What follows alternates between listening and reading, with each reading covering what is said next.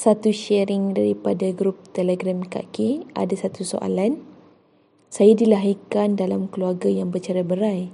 Sehingga sekarang, saya masih takut untuk berkahwin. Apa yang patut saya lakukan untuk atasi rasa takut ni ya?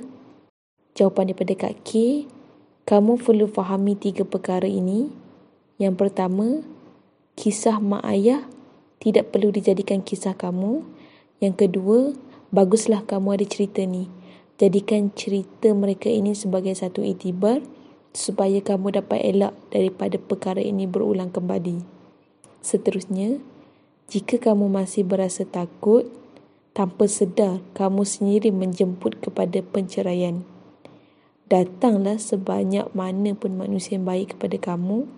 Jika kamu masih berprasangka yang dia akan tinggalkan kamu, tanpa sedar kamu akan sakiti dia dengan prasangka kamu.